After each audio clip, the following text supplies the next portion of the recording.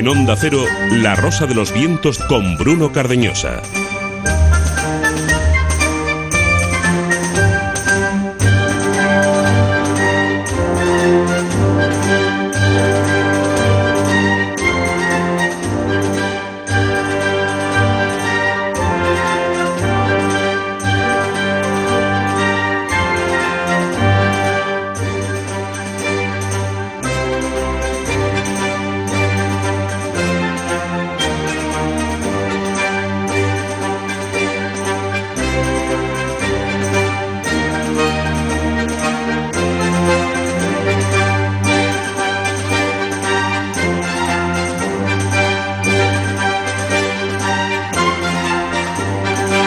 Hay 1000 tópicos al respecto, 1000 frases, 1000 citas, 1000 pensamientos, la intuición, algunas de esas ideas y opiniones cargadas de tópicos e injusticias genéricas, todo hay que decirlo, pero otras nos colocan en un sendero que ahora sabemos cierto, de forma rotunda, sin artificios, en directa, como era habitual en él.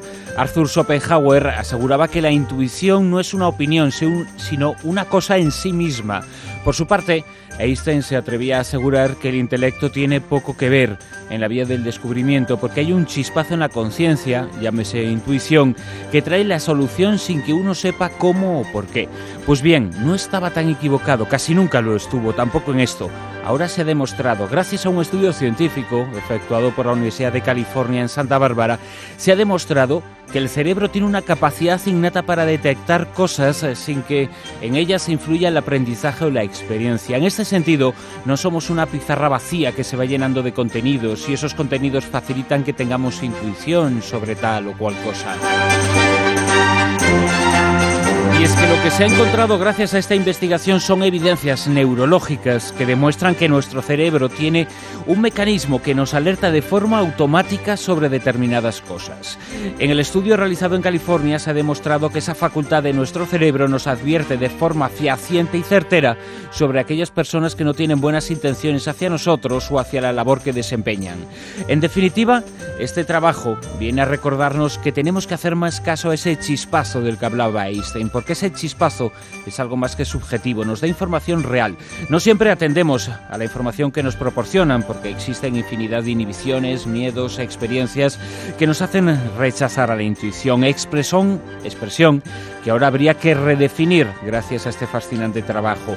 E incluso en la parte que toca, que tan críticos somos con los autores encuadrados en eso que llamamos crecimiento personal, hay uno de los más importantes, Daniel Goleman, que dijo: la sensibilidad intuitiva e instantánea podría ser el vestigio de un primitivo y esencial sistema de alerta cuya función consistía en advertirnos del peligro. Lo clavó.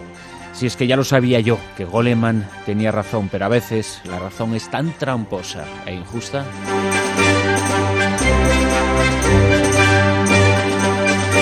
Les habla Bruno Cardeñosa, aquí comienza La Rosa de los Vientos. Gracias por acompañarnos, un nuevo programa, una nueva singladura que nos llevará hasta las 4 de la madrugada y que en cada puerto y en cada parada nos hará detenernos en los siguientes contenidos. 1, 2, 3, 14.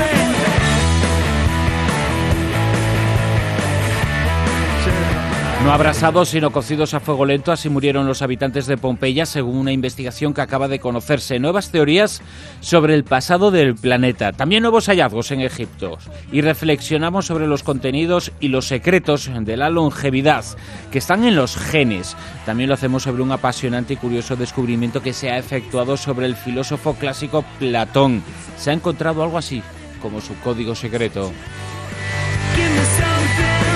Será en la tertulia con Carlos Canales, con Jesús Callejo, y se une a nosotros el periodista y escritor Óscar Herradón. Se publica en estos mismos días un libro suyo, un libro que llega gratuito porque se vende conjuntamente con la revista Historia de Iberia Vieja, un libro titulado Historia oculta de los Reyes, que nos viene a presentar Historia oculta de los Reyes desde Jaime I de Aragón a Carlos II el Hechizado. Sobre ese libro hablaremos con él en los próximos minutos. Un libro que nos desvela cosas fascinantes sobre las monarquías españolas y otros enigmas regios. Ya sabéis que, como siempre, podéis participar en nuestra tertulia, que nuestra dirección de correo electrónico rosa.vientos@ondacero.es, que lo podéis hacer mientras dure esta tertulia, escribiéndonos a esa dirección, y que todos aquellos que lo hagáis entréis en un sorteo. En este caso, una vez más, 2 regalos, y en esta ocasión no podía ser menos, 2 ejemplares del libro que presentamos junto a Óscar Herradón, de la historia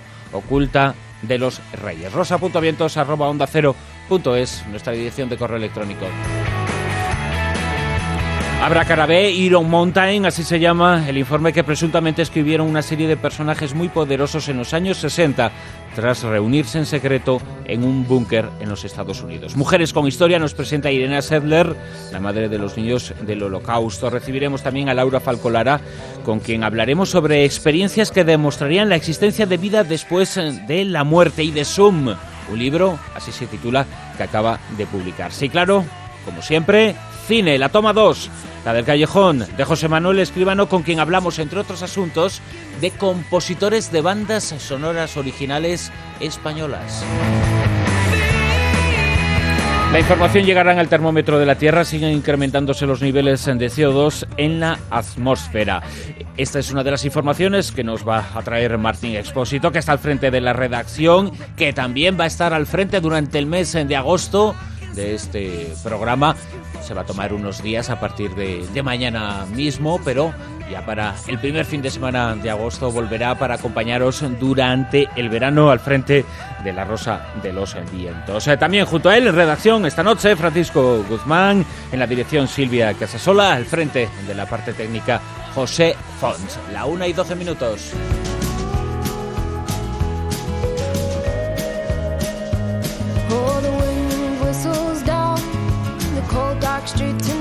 Y antes de comenzar con la tertulia, como siempre a esta hora, recordamos la encuesta que se puso en marcha ayer a través de nuestra página web, en la sección dedicada a La Rosa de los Vientos, en la página web de esta cadena de emisoras, www.ondacero.es. Silvia Casasola. Buenas noches a todos. Pues sí, recordamos la pregunta que formulábamos ayer, si estarías dispuesto a pagar para acceder a los contenidos de los periódicos digitales. Recordamos que The Times pues lo está poniendo en marcha. Y bueno, pues nuestros oyentes, 91% piensa que no va a pagar. O sea que 9 de cada 10 dice que no paga por los contenidos digitales. Entonces, ya comentábamos ayer también que, por lo visto, pues cuando se puso en marcha esta iniciativa haciendo un experimento no tuvo mucha aceptación, pero ya veremos si a lo mejor se extiende en otros países, si quieren imponerlo también aquí en España.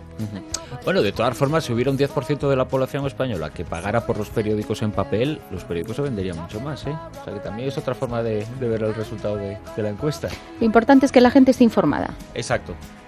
A través de los medios que sean del papel, en la versión impresa, a través de formatos digitales, pero sobre todo hay un método excepcional, que es el mejor, la radio.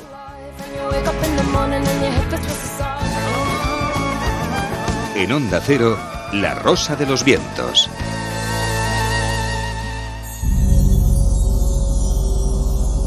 La Zona Cero.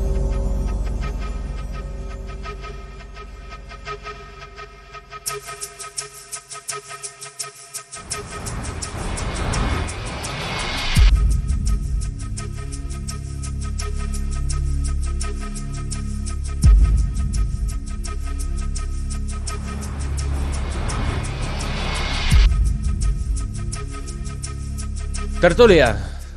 Jesús Callejo, Carlos Canales, muy buenas noches. Buenas noches. ¿Qué tal, compañeros? ¿Sabéis que ayer hubiera cumplido 14 años la oveja Dolly? Y fijaos ¿Tanto? que lo contamos. ¿Tanto? 14 años hubiera Ojalá, cumplido. Fíjate. Uno de los, no he vivido para contarlo. ¿Cuánto ve una oveja, por cierto? Pero a lo mejor no era extraordinario. Bueno, si empezamos con las preguntas difíciles y Claro, complejas... Pues que no lo envíe algún oyente si lo sabe. Que alguien mira en la Wikipedia cuánto vive una oveja. ¿Sabes qué? Yo he descubierto ayer que una hormiga vive 3 años, ¿eh? ¿Sí? Sí puede, si Si no no la la pisas, pisamos, claro. Pues hay reinas que viven 15. Sí.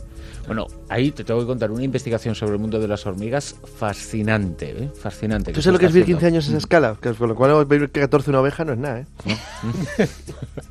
Pero hubiera cumplido eso, y lo digo porque seguramente su presentación en público marcó un antes y un después en la historia de la ciencia. Fue uno de los grandes avances, el que marcó el comienzo de la biología, de lo que iba a aportar la biología, de lo que iba a aportar las terapias genéticas, la clonación de Dolly.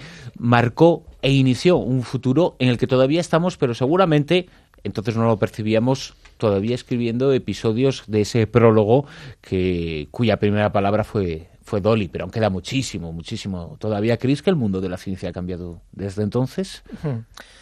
Hombre, claro que ha cambiado. Para mí son de esos hitos fundamentales dentro de la genética. Es decir, que tú puedas clonar a un ser vivo, en este caso una oveja, pero ya sabéis que se han hecho ya clonaciones de todo tipo, ¿no?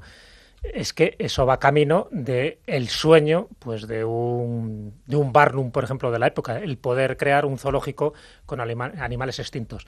O animales a medida. O animales a medidas, o mascotas a medida. Es decir, las posibilidades son infinitas, tanto por el lado bueno como por el lado malo. Así que claro que marca un antes y un después en una investigación genética, que es la biogenética, relacionada con la clonación de animales, pero no lo olvidemos, y ese es el punto de inflexión y el punto polémico. La clonación de humanos en el futuro estará ahí, será un debate, habrá que legislarlo y habrá que poner sus límites, pero técnicamente ya se puede hacer. Y a partir de ahí, lo único que lo frena son cuestiones morales, nada más. O prácticas. Pero más bien morales. Claro, porque porque prácticas están ya ahí. Aquello fue una demostración de que se podía hacer, pero que tampoco tiene sentido clonar ovejas, ¿no? Claro, sí. No, lo que pasa es que sí he ido abriendo el camino, por ejemplo, para la recuperación, no por clonación, sino por sistemas muy similares de especies extintas a través de elementos de conservación, por ejemplo, la recuperación del bisonte europeo, del uro, Claro, la reconstrucción de nuevo del uro. Es cierto que el uro que se ha reconstruido no es exactamente igual que el que había hace 4.000 años. Lo que ha reconstruido, que es el euro, no es igual que el No, euro. hay ligeras diferencias, pero sí se podría llegar en el futuro, por ejemplo, pues a la reproducción, ¿por qué no de un MOA? Del que tenemos elementos orgánicos importantes. O del dodo, exterminado en Isla Mauricio, o de alguno de los marsupiales eliminados en Australia. El tilacino, por ejemplo. Claro. Entonces esto sí que abre un camino interesante. Yo no sé para qué le podría servir al mundo, por ejemplo, tener un MOA, tener un pájaro de 3 metros. Pero bueno, hombre, aparte para asarlo, pero que sería grande. No, pero fíjate un huevo de MOA, ¿eh? Si es grande una avestruz, te da por un revuelto de 6 personas. Pero los mamuts, por ejemplo, pues están dentro de la lista. Es lista. el que está en la lista, yo creo, el mamut. Yo creo que es el que va, ¿no? Sí, porque se han recuperado mamuts congelados, con toda su carga genética prácticamente intacta. Y bueno, y luego hay otro que está en la lista, pero me parecería ya una cosa alucinante, que es el hombre Neandertal. Del que tenemos el genoma. Por eso digo que ahí sí, cuando ya entramos con seres humanos o parecidos a humanos, ahí la cosa se complica. Pero desde luego, sin llegar a ese tipo de conclusiones. El problema de la recreación de especies extintas es básicamente el elemento deportador. Es decir, por ejemplo, para el mamut tendría que ser un elefante, con lo cual el problema es la madre, por decir una manera, del futuro mamut. Sin embargo, en el caso del Neandertal, ahora que sabemos que hubo al menos 2 puntos de cruce genético, está clarísimo que una humana actual podría ser madre de un niño enano. ¿Y se podría dar el caso de algún magnate que tuviera a lo mejor muchísimo dinero? Yo creo que lo leí en un sitio, una cosa que se llama Parque Jurásico. Sí. Era lo del magnate, ¿no? Sí, pero bueno, va a haber una regulación legal, pero eso es de todas. Que luego se cumpla o no se cumpla, pero va a haber una regulación legal precisamente para esto, para que nadie se desmadre. Pero, por ejemplo, una de las cosas que se me ocurre ahora, porque casi siempre nos vamos por los animales extintos, en fin, por nuestra afición por la criptozoología, pero una de las conclusiones prácticas, inmediata, efectiva y totalmente, esperanzadora, es que a través de la clonación tú puedes clonar órganos enfermos de una persona para luego trasplantarles exactamente iguales y que no haya ningún problema de rechazo. Claro, ese es el verdadero futuro de la Sí, pero por eso yo, la clonación sabes celular, que aquí muchas veces hemos hablado el resto es de la polémica de las células madre, que para mí es algo elemental. Uh-huh. Es que eso sí no lo va a poder detener. Vamos a hablar de reyes de la historia de España. Lo vamos a hacer ahora mismo con el periodista y escritor Óscar Herradón. Pero si tuvierais que clonar a uno de nuestra historia, ¿a quién lo haríais? Joder, yo te diría quién no. Yo, exactamente, mira, ni a Fernando VII ni a Carlos II le he hechizado. Ni al padre Fernando VII. Creo que de Carlos II también. le he hechizado, vamos a hablar un poquito. Yo creo que le voy a hacer luego la pregunta, ¿cuál es el más tonto? Porque mira que hay, ¿eh? Había bastante, Tremendo, sí. Yo creo que Cuidado, Jesús... no te rías mucho, que eso no garantiza que un presidente de la República no sea tonto también, con lo cual... Jesús, cuando ha dicho Carlos II, ha dado en el clavo. Carlos II no. Es que lo tenía Fernando todo, hombre, VII tenía los Bueno, pero suyos, tuvo ¿no? una cosa buena, Carlos II. No, pero el VII era malo más que tonto. Era más bien malo, sí. Claro, tonto era su padre, que era tonto. Llamarle encima el deseado, vamos. Era el felón, después le llamaron, bueno, que era lo que hacía más honor. Pero Carlos II tuvo algo que rompió toda la esperanza de vida de gente que nace como él, porque realmente dentro del mundo patológico casi era un cretino. Es decir, vivió muchísimo. Hasta los 40 años, claro, si no me lo equivoco. normal es que hubiera Jesús, muerto a sí, los 10, sí. 15 años. Y sin No, embargo, pero sobre todo con toda Europa esperando a que se muriera para partir el Imperio Español. Es decir, que no se muere nunca. Además, Estaban desesperados. Los vaticinios de los astrólogos decían que moriría sobre los 10 años, como Claro. dice Jesús, y vivió 40. Bueno, los vaticinios de los astrólogos, Óscar. Vamos a saludarlo y a presentarlo, que le habéis hecho preguntas directamente. Óscar Herradón Ameal, muy buenas noches. Muy buenas noches, Bruno. Muchas gracias por acompañarnos por primera vez en los estudios. Ya alguna vez hemos mantenido una conversación, Sí, algunas sí, ya hablamos conversaciones alguna vía vez. telefónica, Ajá. en alguno de los numerosos programas de verano que hemos ido haciendo año tras año. Pero ahora el motivo por el cual estás aquí con nosotros, y que no va a ser ni muchísimo menos la última vez, es la publicación del libro Historia oculta de los Reyes, libro que se publica conjuntamente este mes con la revista Historia de Iberia Vieja, así que quienes compren la revista tendrán el libro, y quienes compren el libro tendrán la revista en todos los kioscos de nuestro país, y ya se puede adquirir. En Historia oculta de los Reyes repasas la historia pues de algunos de nuestros reyes. Hemos mencionado algunos nombres propios ya, Carlos II. Bueno, Carlos II es uno de los protagonistas de tu trabajo, pero empiezas el libro, empiezas este estudio analizando un poquito la parte mística, porque cuando hablamos de la sangre azul, bueno, todo eso tiene un origen. Cuando hablamos de los linajes casi sagrados que se perpetuarían hasta el día de hoy, todo eso tiene una razón de ser. Las monarquías en su fundamento y en su origen tienen esa vinculación con lo sagrado y con lo mágico, y por ahí empiezas este trabajo, y seguramente esa creencia es la que ha influido en las creencias de muchos de los reyes españoles, ¿no? Que toda la primera parte del libro, Bruno, lo que hago es recoger ese concepto de realeza sagrada que se retrotrae casi al principio de los tiempos, ¿no? De las civilizaciones, cuando el jefe en la tribu era considerado un semidios, y después el rey en todas las grandes civilizaciones de la antigüedad, Persia, Egipto, el faraón, era también considerado un ser divino, y después como eso se importó a Occidente, ¿no? A las monarquías de la Edad Media, y hasta bien entrado, Bruno, el siglo XIX, ¿no? Parece que la concepción sacra o sagrada que rodeaba a la figura regia era algo de tiempos pretéritos, pero lo cierto es que ese influjo semidivino, sagrado, ha estado en el sustrato de los hombres hasta muy recientemente, ¿no? Y es lo que ha hecho, yo creo, ¿no? Que se mantenga esta institución a lo largo de milenios, ¿no? El considerar que esa persona que estaba ahí sentada en el trono, esa persona que ostentaba el cetro y la corona, no era como nosotros, ¿no? Era una persona que estaba por encima, o que tocaba un poco esa divinidad, ¿no? ¿De dónde viene la historia de la sangre azul de los reyes? Hay varias teorías por ahí, sí. pero tiene mucho que ver, posiblemente Óscar lo conocerá mucho mejor porque lo ha estudiado en profundidad, pero tenía que ver con el concepto de realeza divina. Es decir, como se pensaban que los reyes no podían ser humanos, ¿por qué? Porque ya se encargaron, y además eso fue una especie de orquestación muy bien maniobrada, ¿no? Por parte de tanto del Papa como de los emperadores de la época, de decir que el poder lo obtenías directamente de Dios. Y por lo tanto, la sangre no era una sangre roja, sino que era una sangre totalmente distinta. El color azul, y eso por ejemplo se ve en Egipto con las figuras de Amón, se le pinta de azul. El azul es la divinidad, es la sacralidad, es lo intocable. Es decir, el concepto del rey de inviolable, de que tú no podías atentar contra él, se hizo de tal manera que si tú matabas a un rey, si tú eras un regicida, no solo matabas a una persona y te iban a ti a matar inmediatamente después, te iban a cortar la cabeza, sino que además ibas a perder tu alma.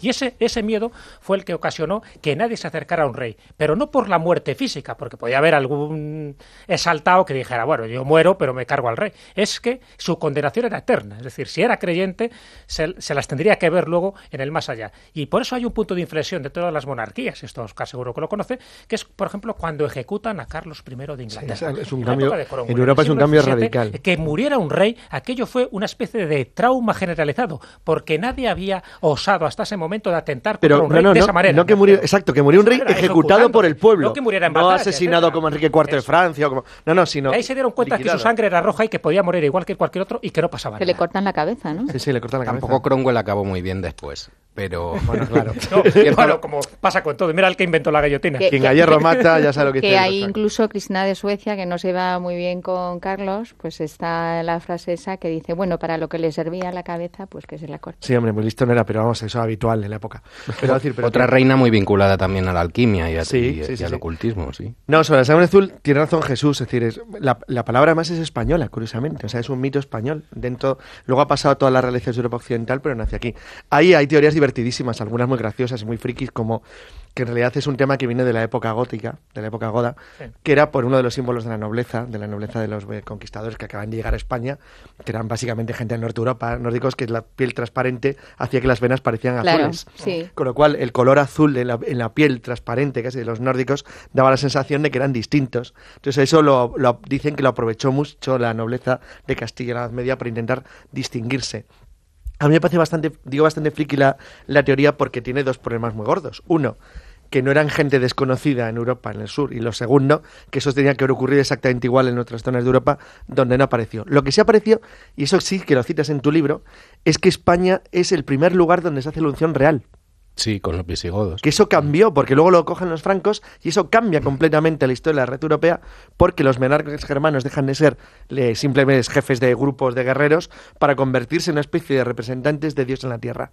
Y esa la unción es un cambio esencial. Yo creo, de las 3 o 4 grandes aportaciones a la historia de Europa Occidental de la monarquía goda. Es una cosa curiosísima porque luego lo heredan todos los reinos de España y del norte de Europa también. Historia oculta de los reyes es el libro de nuestro invitado Óscar Herradón, el libro que se publica y que se edita este mes conjuntamente con la revista Historia de Iberia Vieja. Quienes participéis en la tertulia esta noche, quienes nos escribáis durante la duración de la Zona Cero a rosa.vientos@ondacero.es y participéis con vuestras ideas, con vuestras opiniones, con aquello que creáis oportuno en relación a los temas que estamos tratando, entráis en el sorteo de 2 ejemplares de este libro revista que, como decimos, ya se puede encontrar además en los kioscos. Y nuestros oyentes ya están participando. Carlos, Jesús, respondiendo a la pregunta que formulabas, uno de ellos nos manda directamente el enlace de Wikipedia. Dice que pueden vivir entre 11 y 12 años. Otros oyentes, sin embargo, el caso de Alfonso Rajado o el caso de Amaro García, ambos nos hablan de 18, 20 años. Bueno, pues ha vivido bien entonces, Dolly. Sí. Bueno, Bueno, una vida ovejuna normal, vamos, básicamente. Eso es la apuesta extraordinario. Está bien. Sí, pero hoy hubiera cumplido 14 años, ¿eh? Bueno, No que los haya cumplido, ¿eh? Seguro Que ya murió hace unos cuantos años. Por eso. Ha llegado a esa longevidad. La verdad es que una de las cosas que Hombre, se es que demostró si es es que lo del no primero eran 12. perfectas y había todavía una serie de problemas que sí que fue un clon, pero que la vida no fue tan maravillosa para Dolly, que tuvo sus problemas. Hablando de vida, hablando de Estaba genes, pensando que si llega a ser corderito y lechal, puede ser maravillosísima. para que le tocara después engullir, ¿no? Pero bueno, 100 años, ahora que hablamos de años de antigüedad y de genes, la información nos la contaba ayer Francisco Guzmán, nos la contaba también Martín Expósito, el descubrimiento que se ha efectuado gracias a la genética, a la investigación genética nuevamente, que se han identificado aquellos genes que intervienen en la longevidad y que nos podrían llegar a hacer vivir 100 años, nada menos. Bueno, una información que además nos invita a largas reflexiones. El otro día hablábamos de una cosa, no sé, creo que fue aquí, salió un tema bastante curioso, y es que según se está alargando en las sociedades occidentales la esperanza de vida de las personas, se están alargando las enfermedades mentales.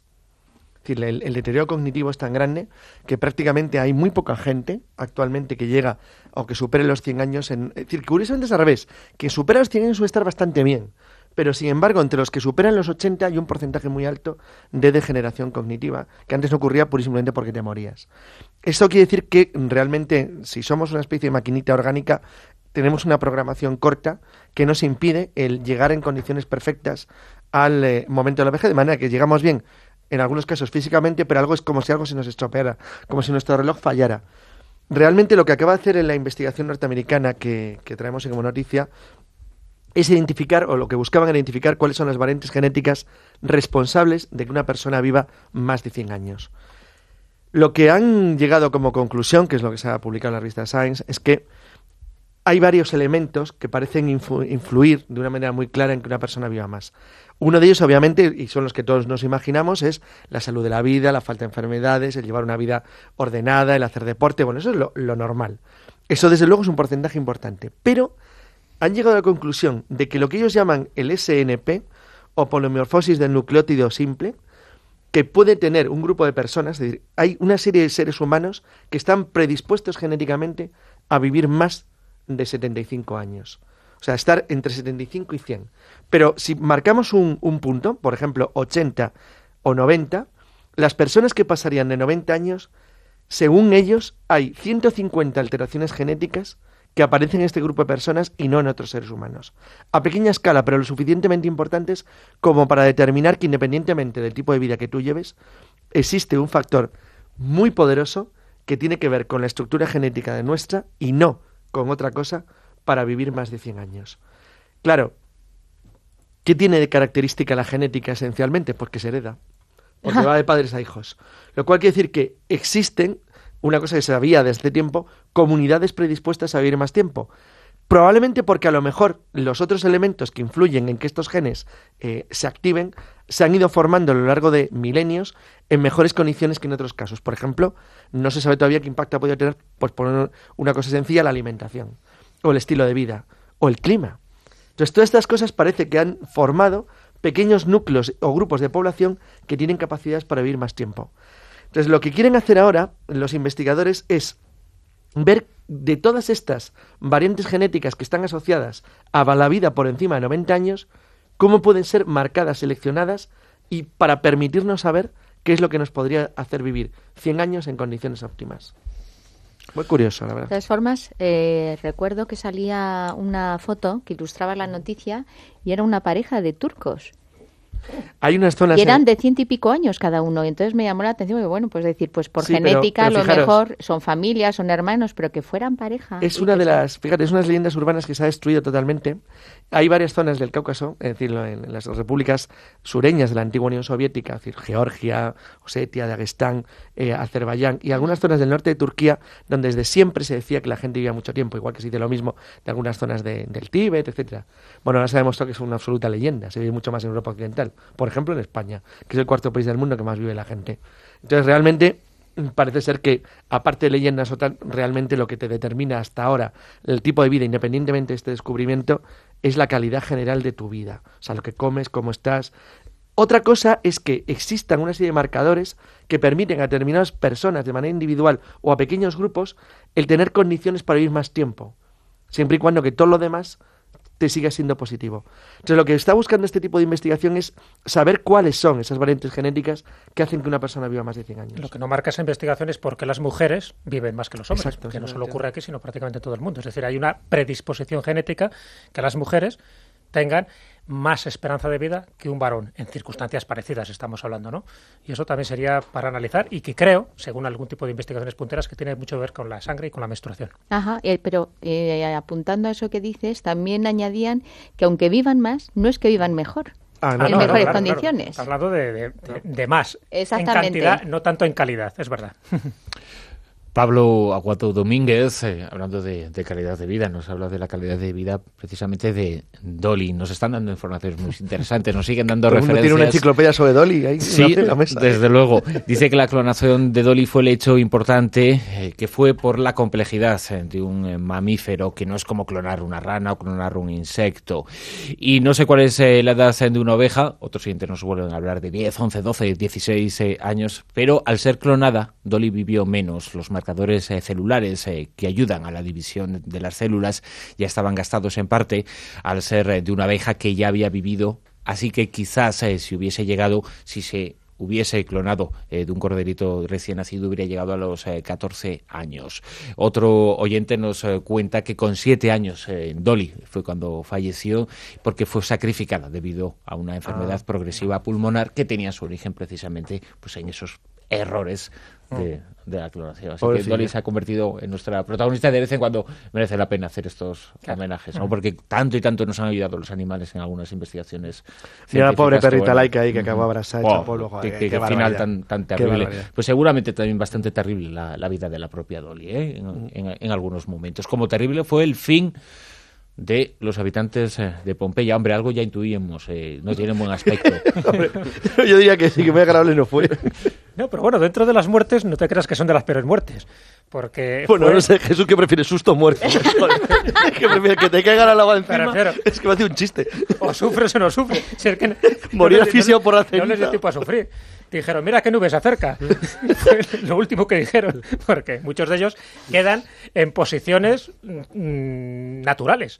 Es decir, es cierto que se ha hecho un análisis un poco de esas posturas que luego se han encontrado, porque realmente quedan como si fuera, en fin, una especie de museo pétreo, macabro y morboso, ¿no?, para la posteridad, y gracias a eso pues sabemos cómo eran las costumbres y cómo era la vida de Pompeya de hace 2000 años, antes de que el Vesubio hiciera erupción en el año 79 después de Cristo, y a partir de ahí pues ocurre lo que sabemos que ocurrió, ¿no?, que devasta esta ciudad, Herculano también, y bueno, pues empezó a conocer una serie de fenómenos relacionados con ese volcán, ya era activo y que había ya ocasionado más de una desgracia, pero que todavía, bueno, pues pensaban los pompeyanos que a ellos no les iba a afectar. Es verdad que estaban a una cierta distancia, y fíjate que incluso hasta Plinio el Viejo, por su curiosidad, se quiso acercar tanto se acercó, que también fue lo último que hizo en su vida, ¿no?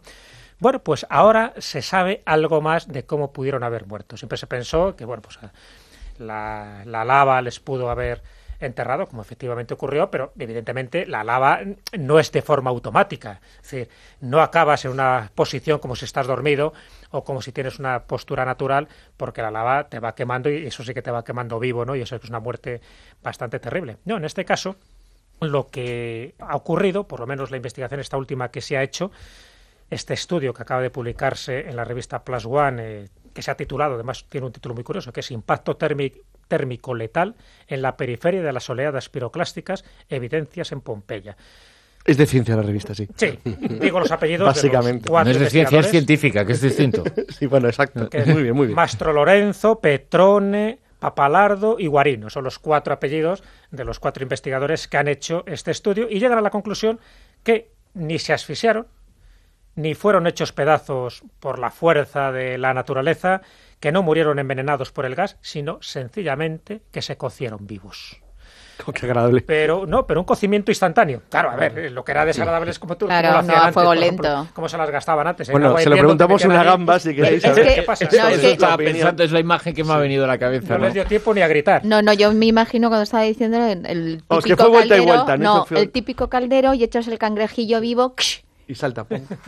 Eso está Más o menos. Bueno, el estudio lo que ha demostrado, bueno, intentaron hacer y realizar varios modelos de la física de erupción, relacionando cada modelo con datos arqueológicos y físicos, y llegan a una conclusión. La conclusión es que la erupción del Vesubio generó una secuencia de 6 oleadas piroclásticas, y la cuarta fue la más peligrosa. Es decir, hubo varias cosas. Bueno, las 2 últimas oleadas alcanzaron una distancia que sobrepasó los 15 kilómetros, y en una de ellas, si nos imaginamos en un área de 10 kilómetros alrededor del volcán, pues llega una especie de sábana de aire muy caliente que durante 3 minutos arrasa todo lo que encuentra a su paso. Cuando digo arrasa, es que si hay un pájaro volando por allí, cae automáticamente muerto. No le da tiempo ni de hacer ni pío.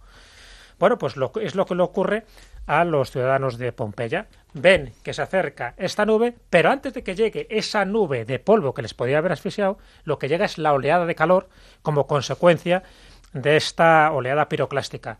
Y directamente, como estamos hablando de unas temperaturas altísimas de 250 grados a 300 grados Celsius, y el tiempo de exposición fue por lo menos unos 30 segundos, la muerte debió llegar durante los primeros segundos. Es decir, en el momento que inhalaron la primera bocanada de ese aire caliente, a 300 grados Celsius, quedaron cocidos, Madre por dentro mía. y por fuera. Por lo tanto, digo que no les dio tiempo prácticamente ni a darse cuenta de que estaban ya muertos. Se dieron cuenta cuando ya estaban sus almas saliendo de su cuerpo. Pero en ese momento, desde luego, no les dio ninguna posibilidad. ¿Por qué se sabe? Porque lo que se ha hecho es estudiar también los gestos de las víctimas cuando quedaron solidificadas. Y los gestos, que además en este estudio aporta datos muy muy interesantes y sobresalientes, porque, por ejemplo, un 73% quedaron en un gesto como en vida, ¿no? Un gesto de acción suspendida, que se llama, el 73% de las víctimas. Un 27% su gesto era como si estuvieran durmiendo. Un 76%, estamos hablando de las personas, dentro de estas posturas que se encontraron, mostraban también una contracción de las extremidades, y un gran número de cuerpos mostraban la postura del púgil, que se llama. La postura del púgil, que estamos hablando de un 64%, es la apariencia de que la víctima estaba luchando por su vida, pero también, según este estudio, es un efecto colateral de un cocimiento muy rápido. Es decir, queda como la sensación de que quieres frenar con tu mano lo que te está llegando y da la sensación de que estás un poco luchando por la vida, pero es que ni siquiera les debió dar tiempo a luchar por la vida, porque fue cuestión de los primeros segundos de los 30 que llega esta nube de calor.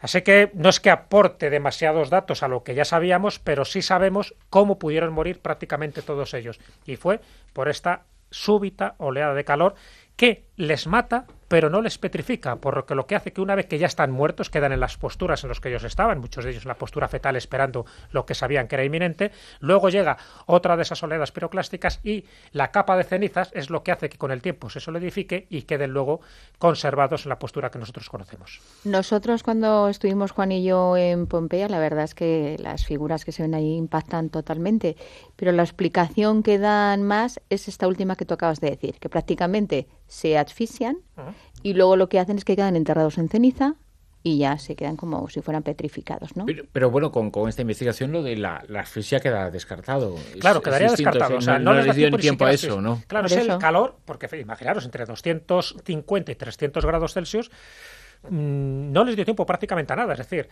te quema, pero el calor fue tan impresionante, o sea, es una temperatura suficiente, imaginaros, para inflamar la gasolina y otros combustibles bajo ciertas condiciones, pero no hasta el punto de prender fuego a la ropa.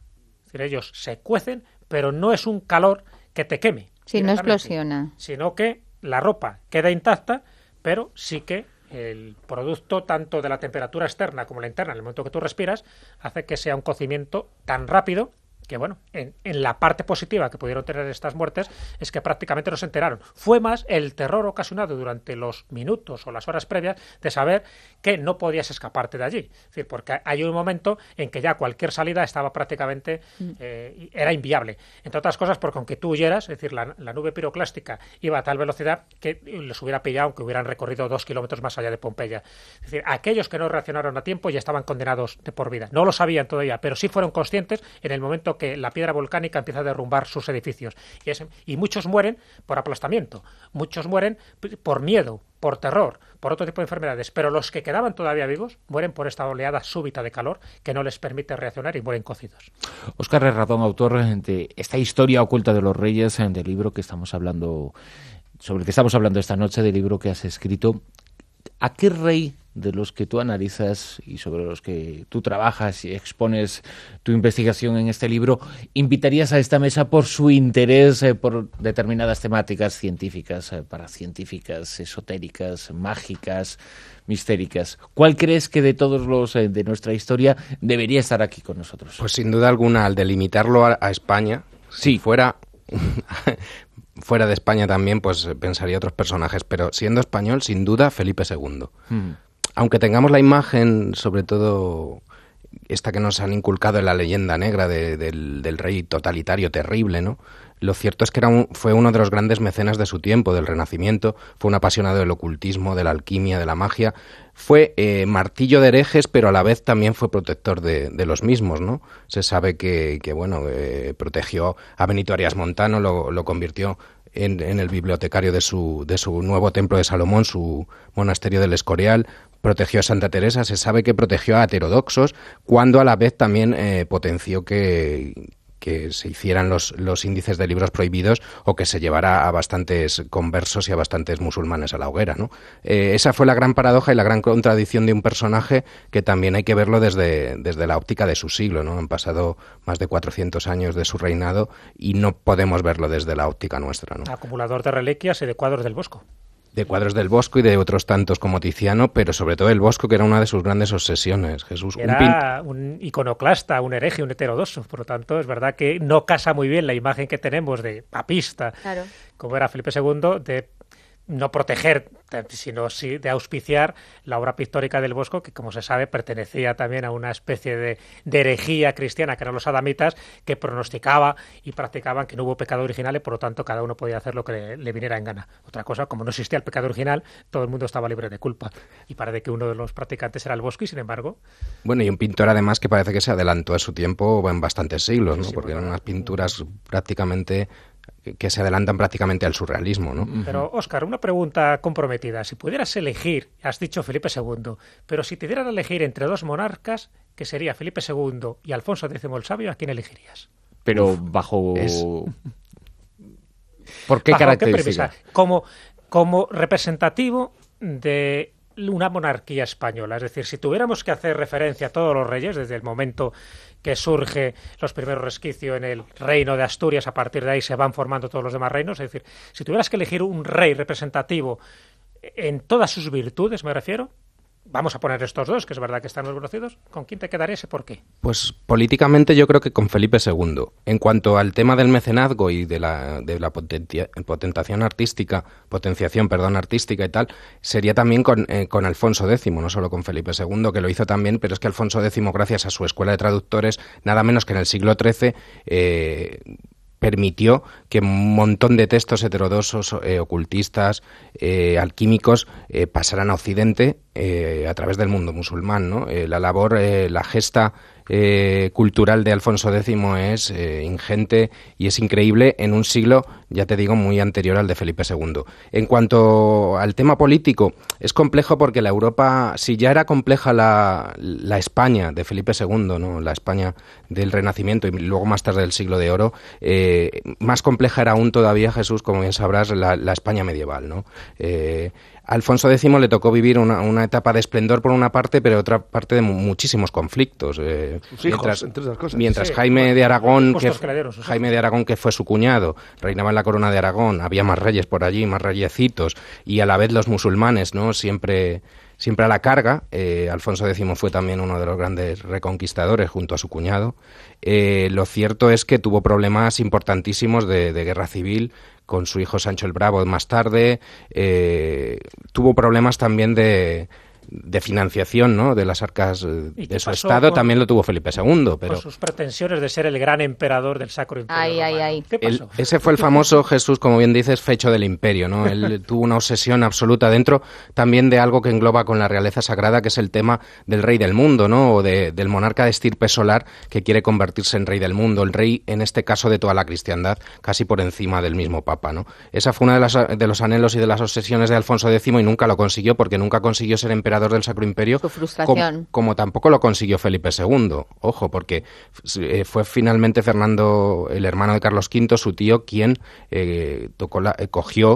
ostentó la corona del Sacro Imperio Romano Germánico, ¿no? Pero el fecho del imperio hizo esa obsesión tan grande de Alfonso X que el tesoro real se quedara exiguo y provocó importantes conflictos con la nobleza. Entonces, hubo muchos problemas en la época de Felipe II, pero creo que los supo tanto él como sus ministros encauzar algo mejor que en la época de Alfonso X, pero es cierto también, Jesús, que son épocas muy diferentes, ¿no? Apenas 2 siglos y algo, pero cambió mucho, ¿no? El panorama del país, de la península ibérica, mucho. ¿Y el más supersticioso? Sin duda, lo fueron todos, mucho Felipe IV también, el mismo Felipe II, pero el que más yo creo que fue Carlos II. Fue una razón... se llevaba todos los premios, ¿verdad? Todo, Era más friki, pero se llevó ventaja. El premio gordo siempre. Lo cierto es porque yo creo que mezclaba un poco esa impotencia que él sentía al no haber podido dar o no poder dar nunca un heredero a la corona, con esa profunda superstición tremenda, ¿no? En una España pues en la que se veía el demonio en cada esquina, ¿no? Quizá él se viera también... Sobre lo que estás contando hay un libro que, mira, voy a recomendar un libro, que es El viaje a España de Madame d'Aulnoy, que es una maravilla de cómo era visto por una francesa noble que viene acompañando a la que va a ser reina de España, y el recorrido por España y los comentarios sobre nuestro país en el siglo XVII, de verdad que es genial. De alguien que viene de la corte de Luis XIV, el aparecer aquí en un país que sigue siendo uno de los más poderosos del mundo.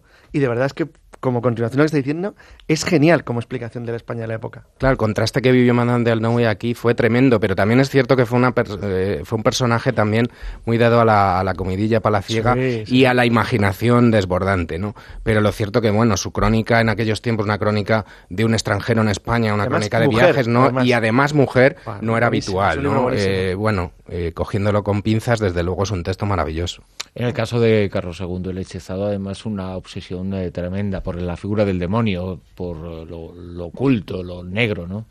Era una obsesión tremenda que él tenía, Bruno, como decimos, por culpa también un poco de su impotencia, de su incapacidad enorme, pero también porque ese miedo al demonio se lo inculcaron las grandes camarillas que había a su alrededor, ¿no? Tanto de la Casa de Austria por un lado como de la parte de la corona francesa de Luis XIV por otro, ¿no? Todos anhelaban y codiciaban la corona española y finalmente la obtuvieron los franceses. La obtuvo uno de los nietos de Luis XIV, Felipe, con el nombre de Felipe V de Borbón, tras una guerra, la de sucesión, que fue bastante sanguinaria. Y al final, bueno, los Austrias perdieron la corona y ese era el anhelo de las camarillas. Y qué manera de mantener entretenido al rey o tal que hacerle creer que estaba hechizado, ¿no? Es curioso porque pasaron fenómenos bastante extraños en la corte, pero que muy probablemente fueron preparados, ¿no? Por esas mismas camarillas palaciegas. Vamos ya con una primera ronda de consultas de nuestros oyentes en rosa.vientos@ondacero.es. Además de que podéis seguir participando en esa dirección de correo electrónico en los diferentes asuntos, opinando sobre los diferentes asuntos de los que estamos hablando en la tertulia de esta noche con Jesús Callejo, con Carlos Canales, con quienes todavía vamos a abordar algunas noticias de actualidad verdaderamente interesantes, también junto a Óscar Herradón. Además, hay que decir que además de este libro que se publica con la revista Historia de Iberia Vieja este mes, también es redactor jefe de la revista Enigmas, y que por lo tanto para cualquiera de los temas que surjan puedes opinar y hablar y decir lo que lo intentaré, Bruno, consideres oportuno. Vamos con esas consultas. Martín Espósito, buenas noches. Hola, buenas noches. Pues comenzamos, por ejemplo, con el correo que nos ha enviado Francisco, que os pide que le informéis sobre si los papiros de Qumran están todos traducidos y expuestos a la luz pública, dice Francisco. Por el contrario, solo están traducidos algunos y el resto permanecen en el Vaticano a buen recaudo. A estas alturas están todos traducidos ya y han durado muchísimos años, desde que se encuentran en el año 48, 49 hasta ahora, pues fíjate los años que han pasado. Sí que es verdad que hubo mucha polémica, incluso hay un libro que se publicó con el título bastante expresivo del escándalo de los manuscritos de Qumran. ¿Por qué? Porque se decía que estaban censurando aquellas cosas que revelaban verdades que hacían tambalear los fundamentos de la religión judio-cristiana. Luego se demostró que no era tanto y que básicamente la gran mayoría pues tiene que ver con esa comunidad esenia que era precristiana, a pesar de que durante la época de Cristo pues también tuvo sus contactos y que pues muy posiblemente San Juan Bautista fuera un esenio.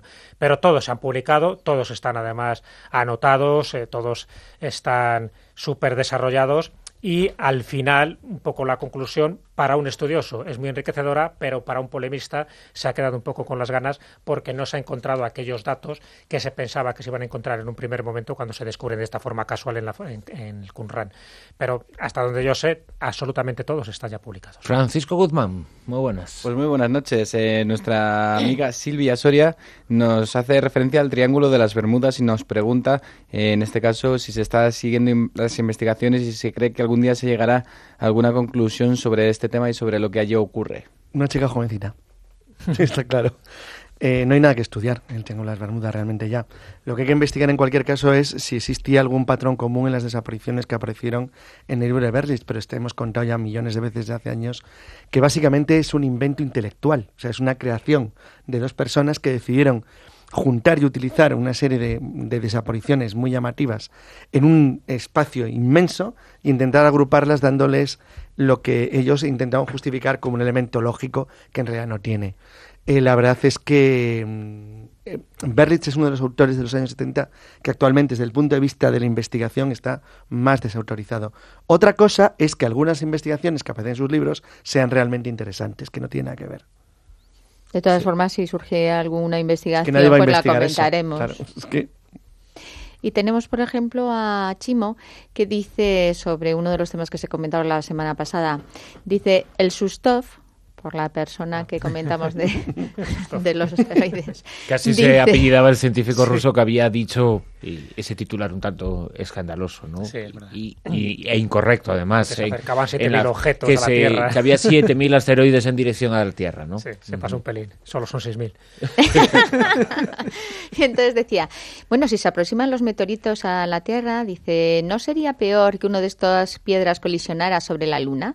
¿El desastre que causaría sería casi apocalíptico? Pues mira, yo me alegraría si pegara la Luna primero, ¿eh? Pero bueno. No sé, por no darte a ti, es casi como mejor. No, hombre, no. Por si acaso un poquito lejos, a ver si nos salvamos. En cualquier ¿no? caso sería un gran problema, tienes razón, ambas cosas, pero no sería lo mismo. Jesús hablaba de tamaños muy pequeños para causar un impacto. Sí, de esos 7.000 se hablaba la mayoría eran tamaños muy pequeños, estamos hablando de unos pocos metros de diámetro. El problema empieza a surgir cuando tienen más de 100 metros, ya no digo cuando tienen 500, porque además él hablaba del impacto que podía ocasionar estos meteoritos en función de su diámetro. Si eran de unos pocos metros, pues nada, no pasaba nada, se podía cargar solo una ciudad, pero si estamos hablando de 500 metros, aquello puede ser muy importante. Y si estamos hablando de lo que yo comentaba, que eran los potencialmente peligrosos de más de 1 kilómetro de diámetro, esos son peligrosísimos. Pero sobre todo lo que decía Sustov, y ahí es donde viene realmente el susto, es que decía, y ahí yo creo que tiene razón, es que si ahora mismo se detectara un objeto que va directamente encaminado al planeta Tierra, no tendría los mecanismos suficientes para desviarlo ni para explosionarlo. Hombre, Bruce Willis, allí lo destruye. Bruce Willis está un poco ya cascarete.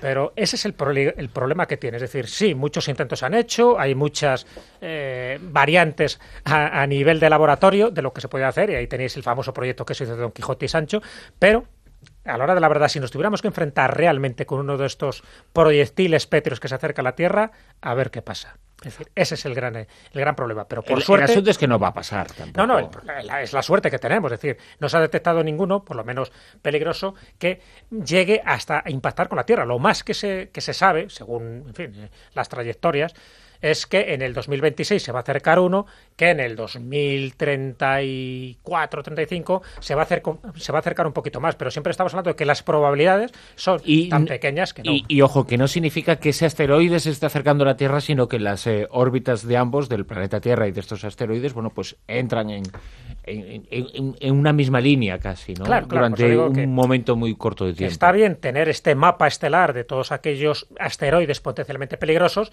para tomar un poco las decisiones oportunas en el momento que sean precisas, pero posiblemente pasen 2 o 3 generaciones y nosotros no nos tengamos que preocupar de este problema. Martín. Sobre el accidente del vuelo 447 nos han escrito varios oyentes. Por ejemplo, Ángel dice: no podéis afirmar tan categóricamente que un rayo no es capaz de derribar un avión, y nos comenta un documental emitido en Discovery Channel en el que hablaban de superrayos. Algo parecido lo que nos comenta Sergio en su correo electrónico. Él vio un documental en el canal Odisea que trataba el fenómeno de los relámpagos con carga positiva, que vendrían a ser la toma de tierra, dice Sergio, de los llamados sprites, relámpagos de largo alcance.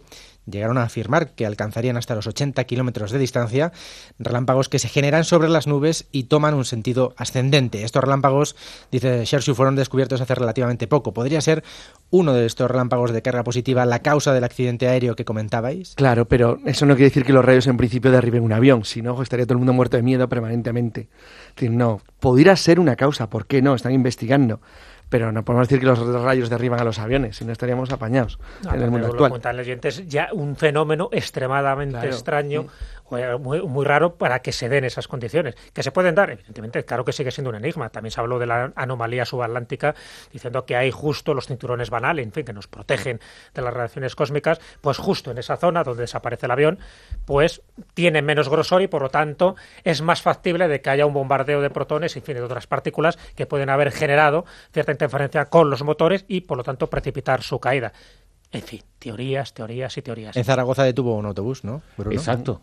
El pasado viernes creo que fue. El pasado viernes, el jueves o el viernes, un rayo sobre el puente de piedra, ahí muy cerquita del Pilar, un rayo golpeó directamente un autobús y gracias a las ruedas, gracias a la goma de las ruedas, bueno, pues se salvó la vida de quienes iban dentro, porque el susto fue de órdago, y además a primera hora de la mañana.